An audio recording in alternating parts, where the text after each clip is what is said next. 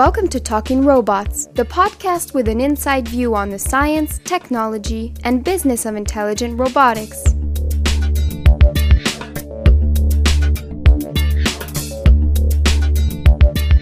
Hi, I'm Sabine Howard from the Laboratory of Intelligent Systems at the EPFL in Lausanne, Switzerland.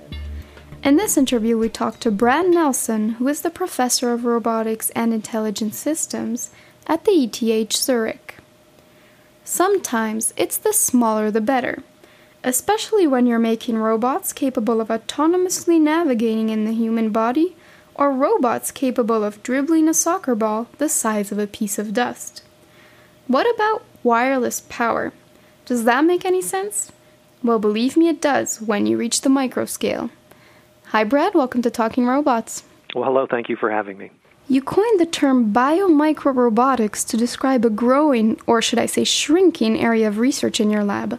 What is biomicrorobotics all about? Well, let's see. It really is about shrinking these days. Everything's getting smaller that we're trying to do. But the field really grew out of the microrobotics field, which started back in the mid-90s.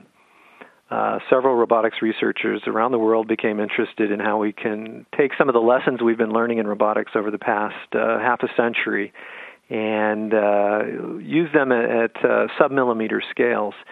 And in the late 90s, myself and some other folks started to realize that there were some really interesting applications of microrobotics in the biological world. In a couple different areas. One is using some of the tools we build, and the tools in microrobotics are manipulators for handling very, very small objects smaller than a millimeter in scale, making force measurements, visual measurements with optical microscopy at those scales, and using some of those to manipulate and to probe biological organisms like cells. We've been working with fruit flies. We've worked with a variety of different organisms. The other aspect which we've been moving into more recently then has been to develop true sub-millimeter sized autonomous agents, devices that have some intelligence and that are themselves smaller than a millimeter. So it's about the two sides of microrobotics, which is manipulating small things, but then also building those small things themselves. And what is your motivation in doing research in this area?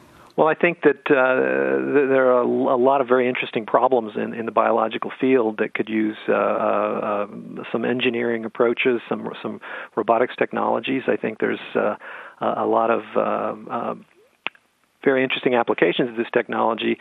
But some of the other motivations have been in using our tools to understand how organisms and biology has developed solutions to problems that are difficult for us to imagine. Things like the way bacterial flagella swim at these small scales, at how a variety of organisms fly, fruit flies and things like that. So it's about using our tools, but also letting biology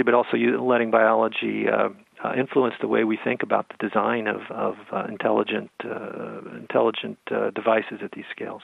You've been developing a biomicrorobot for retinal surgery.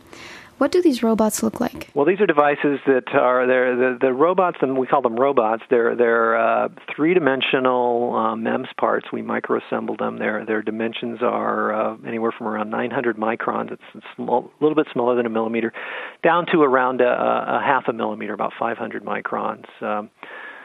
They have an asymmetry to them. They're sort of an ellipsoidal shape. They're made out of a combination of magnetic materials as well as silicon and various other kinds of materials, fluorescing chemicals for types of sensing applications, other types of devices, for instance, for drug delivery, things like that. And how would you use these robots in the body? Already, how would you put them in the body? Well, for the retinal surgical application, our goal is where we're heading towards is to try to make these one of the major dimensions smaller than 300 microns in size. And if we do that, then we could put it in a 27 gauge needle. We could inject it directly into the eye and withdraw the needle without requiring any suturing. So if you've ever seen a retinal surgery, it's an amazing surgery, but it's a bit gruesome to the patient and to those of us non-surgical people that are watching it as well. The idea here is to make this a much less invasive, cause much less damage. First of all, in putting the device in the eye, but second of all, in allowing for very precise control at the retina, which is a very, very delicate tissue that. It's a lot is not known about the mechanics of it and the forces it can withstand, and it's difficult to control those. So part of our motivation here is to use these robots for performing these very delicate operations. And so how would these robots be actuated? Well, I think one of the real issues in making devices, robots at these scales, is how do you power them? Where does the energy come to power them? And so our approach has been to use externally generated magnetic fields, and so these fields can generate torques on the robot, so they can align them. And then, if we can generate field gradients, we can also generate forces on those. And so, the idea is really for them to, we call it energy harvesting, in the sense where they're using energy from their environment, just the way smaller and smaller organisms are constantly using energy from their environment in that way as well. So these robots are using wireless power to move around in their environment. Are they also capable of sensing their environment, or? Yeah, we have devices. Well, so they're observed. One of the advantages of doing this in the eye is that you can actually observe them with an ophthalmic microscope then as they're operating. So we can sense their position, or we can localize them that way. But we've also developed devices that are capable of fluorescing, and that fluorescence is a function of the oxygen concentration. So one of the sensors, one of the ways we can use these is the oxygen sensors, which can give an indication of eye health and also just provide some fundamental data for ophthalmic researchers on what the oxygen concentration is at various points in the vitreous humor in the eye. So the intelligence in these robots is really in the way they're built, because it provides the actuation and the sensing capabilities. That's right. That's exactly right. I think they're not intelligent in the classic sense of a robot with a computer in its head running some C code on it and doing some vision processing algorithms on board. They're intelligent in the way that they're designed for their environment and to interact with their external equipment, the external fields, and the other devices we use for this. So maybe what are the main challenges when designing a robot at this scale, or designing an Aibo-sized robot, for example? I mean, first of all, how do you build these micro-robots? Well, the way we build these primarily is with microfabrication techniques. These are the same kind of techniques that are used to make computer chips, memory chips, the kinds of things that are in your computer, these small circuits. We use them to make mechanical parts. That's the way we can make sensors out of them. We define the shape of the robot that way. And then we have a special system in our lab we've built for microassembly, so that we can assemble these small parts and then into more complex devices that interact in interesting ways. So that's the way we make the components generally. So on an Aibo, you would put a computer, you would put motors, etc. Why can't we do this on a micro robot? They're awful small. We can. There are certainly some CMOS circuitry. There's some kinds of circuitry that we make that's small enough and can do some limited types of processing, analog signal processing. But I think if you look at the way nature behaves at these scales. Often it's simple behaviors that are robust, that interact with its environment in an appropriate way, and so we're trying to use some of the inspiration from the way nature operates at these scales as well to develop our robots to perform dedicated tasks. You won the RoboCup Nanogram category in all disciplines last year based on a control system which was quite similar to the one you use in the medical robots. I was really impressed by the agility and the precision of these robots playing soccer. Can you present the RoboCup Nanogram challenge to us? Sure. This was part of RoboCup. RoboCup's an event, if you're not aware of it, that's been held, I think, more than 10 years now.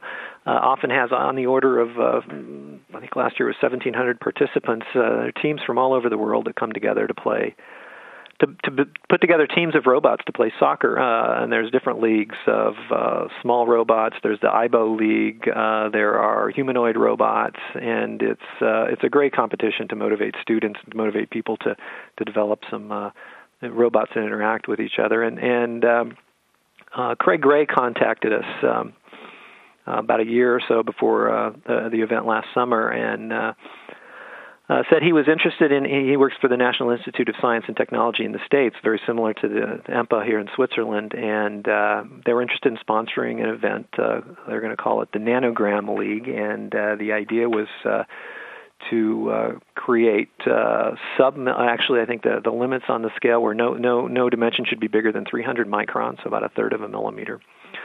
And the competition was last year was a demonstration, and there were three skills that the devices were supposed to demonstrate, the robots. One was the 2-millimeter dash. So there was a soccer pitch on silicon that was about 2 millimeters in scale, and you had to be able to demonstrate your robot could run across it. The second was avoiding defenders. So your robot actually was guided by a microscope. A microscope was looking down and finding obstacles on the field, and then the idea was for your robot to avoid those obstacles as it crossed the field. And then the third demonstration skill was a ball handling skill, and in this case we were given a 100-micron diameter gold disc that we were supposed to demonstrate that we could move that disc across the field and put it in the goal. So those were the three skills to be demonstrated. And what did your setup look like? Is there a human in the loop? Not when it was running. There was no human. No, it was completely autonomous. The field itself is like 2 millimeters in size, very, very small. What we did was we put two orthogonal sets of electromagnetic coils, we call them Helmholtz coils, at right angles to each other around the field. That allowed us to generate arbitrary fields, magnetic fields across the soccer field. And then there's a microscope looking down. We enclosed all of this in a plastic box to try to keep dust off the field because the dust is as big as a soccer ball. We didn't want dust falling on the field, and also to try and control the humidity, because humidity, especially in Atlanta in the summer, can be pretty nasty, and that can cause things to stick at these scales. So that helped us to keep the environment more dry so that we could control the environmental conditions a little bit. What do the other teams use as a control mechanism? Well, the competition was originally inspired actually by Craig's PhD thesis, which he did at Dartmouth on electrostatic scratch drives. It was very, very, very interesting, very piece of work. And so that was kind of the intention, was that a lot of the teams would use that. And I think 3 of the 5 teams used that approach. And then there was a Carnegie Mellon team that used a laser micro-machined permanent magnetic material and magnets then to drive it around. And then we used our a resonant magnetic actuator that was somewhat similar to the micro-robot, retinal robot, but had some fundamental differences in the way it operated. And so that proved to be a robust solution to this problem. So I watched the video of these robots running around with their small gold soccer ball, and it made me think, in the future, will doctors basically be able to sort of very rapidly guide one of these robots through veins in a very precise manner, or is this just out of context? It sounds kind of like a Fantastic Voyage, but I think there's a lot of people, there's a certain lot of people in microrobotics that are thinking that, and there are a lot of medical doctors that are realizing that one of the directions medicine is heading is going to be in very targeted drug delivery, making diagnosis using special devices that can reach locations through very complex paths, for instance, in the inner ear. So I think that in the future you can expect to see, I'm sure you're going to see, devices that doctors are going to be able to control very precisely to a variety of locations in the body. Already there's devices on the market by Given Imaging out of Israel for doing entire gastrointestinal inspection. While these are centimeter-sized devices and they're not controlled, they're certainly an indication of the directions that the field's heading. I could imagine that something which could be interesting would be to have multiple robots in the body. Would they have to find a way to communicate between each other, or would there always have to be this external sort of controller, which would basically a centralized control from the outside? Yeah, I think that's a great question, and I think a lot of people have talked about the idea of swarm robotics, that you get many of these small things working together, and how they do that is, I think, a very interesting issue, because when you look at microorganisms, for instance, spermatozoa, you see those films of all these spermatozoa swimming together, and it looks like they're having a race. But what's going on is actually the physics, the fluid dynamics causes them to swim together in that way. So I think we're still trying to understand how we can build devices, build these swarms of robots, and how are they going to interact with one another. And it's going to be through the environment physically. It will also certainly be through some sort of external control, which will help maneuver them in certain directions as well. But I think that's a great question, and one I'd love to be able to study. As soon as we can get some micro-robots that have a lot of capabilities, then we'll start to see if we can make many of them working together. Okay, let's talk a bit about the future now. Okay. What will we be facing in terms of challenges in biomicrorobotics for the next couple of years? Well, I think there's a lot of challenges. The first one is, I think, to find the right applications. Where is the technology? Where can we expect the technology to go for legitimate applications that really are going to impact, for instance, medical technologies? And so just trying to hook up, get that communication flowing between the roboticists, the engineers, the medical doctors, and the people in the business world who are going to be creating these markets or pushing the technology there. I think that's one. The technological issues are still, how do you deliver power to these? How do you control their location? How do you localize them within the body? In the eye, we can see them with an ophthalmic microscope. Can we use ultrasonics? Sylvain Martel at the École Polytechnique in Montreal has used MRI machines to try and localize small steel beads and to try and understand how that might work. How can we find these? What kinds of drug delivery devices? What kinds of sensors are going to go on there? There's a variety of really interesting engineering problems that we need to address, and a lot of technologies we need to have come together for these applications that we envision to be realized. In the pharmaceutical industry, it takes quite some time before you can get a medication on the market. How do you think this will work for robots? Do you think we'll have to really wait, 20 years before we can really see this emerge in a specific medical application? Gosh, I hope not. I think it's interesting how long it does take technology to get out there. I know Dr. Cuschieri, who we work with on a project, one of the pioneers of minimally invasive surgery in here. Europe points out it took 30 years for the technology to come together to do minimally invasive laparoscopic kinds of surgery here. Hopefully it won't take that long here. I think we're more nimble than we were, and we can move more quickly. Already we do see some devices, and we see venture capitalists and investors interested in some of these technologies, and so that's a good sign. That means people see the opportunity that there may be some simple applications in the near term that these will be used for. I think some diagnostic applications will make them interesting, but I think there's a variety of therapies that we're only just starting to talk about, and which one of those we get to first is going to matter. It's going to depend on a lot of different pieces of the puzzle coming together, not just the technology, but the getting the medical doctors to realize it's getting the business side, the drug companies to see the potential as well.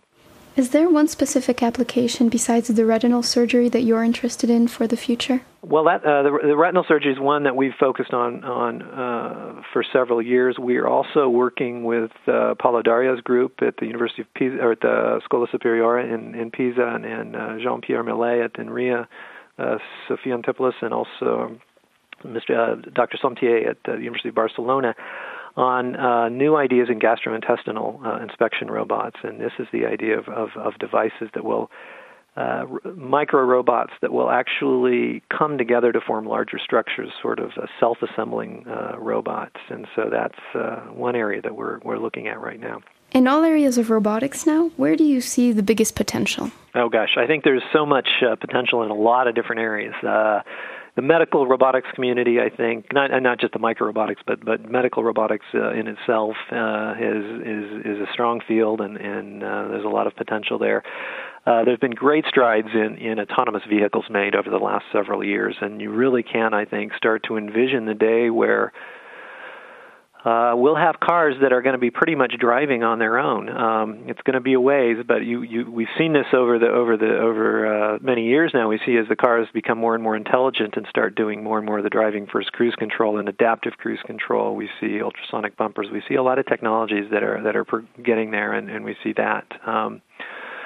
I think one thing that doesn't get a lot of notice, but I think is very true, is that robotics, of course, was primarily motivated a lot by manufacturing. And I think you will continue to see it grow in manufacturing. And in fact, I think one thing that you're going to see are more and more developed countries like Switzerland and the United States, using more intelligent devices to make their workers more productive. And I think we're seeing that happen in factories, warehouses, with companies around.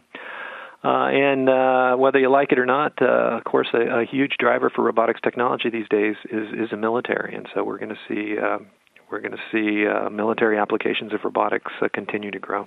In 20 years from now, in which field will robotics have had the biggest impact on our lives? Well, I think it's had, we don't realize how big of an impact manufacturing has had on our life, and how it's changed the way manufacturing's done and made things more efficiently produced. I think that will happen. I know there are people that have said, people like Russ Taylor at Johns Hopkins, who said several years ago, he says the next 25 years, robotics will impact medicine as dramatically as it has impacted manufacturing in the past 25 years. So I think you'll see medical technology change, and a lot of that change will be driven by the robotics community and people working in that. Thanks, Brad, for being here with us on Talking Robots. Well, thank you very much. My pleasure. This concludes this episode of Talking Robots with Brad Nelson on biomicrorobotics. Thanks for listening. Hope to see you in 2 weeks.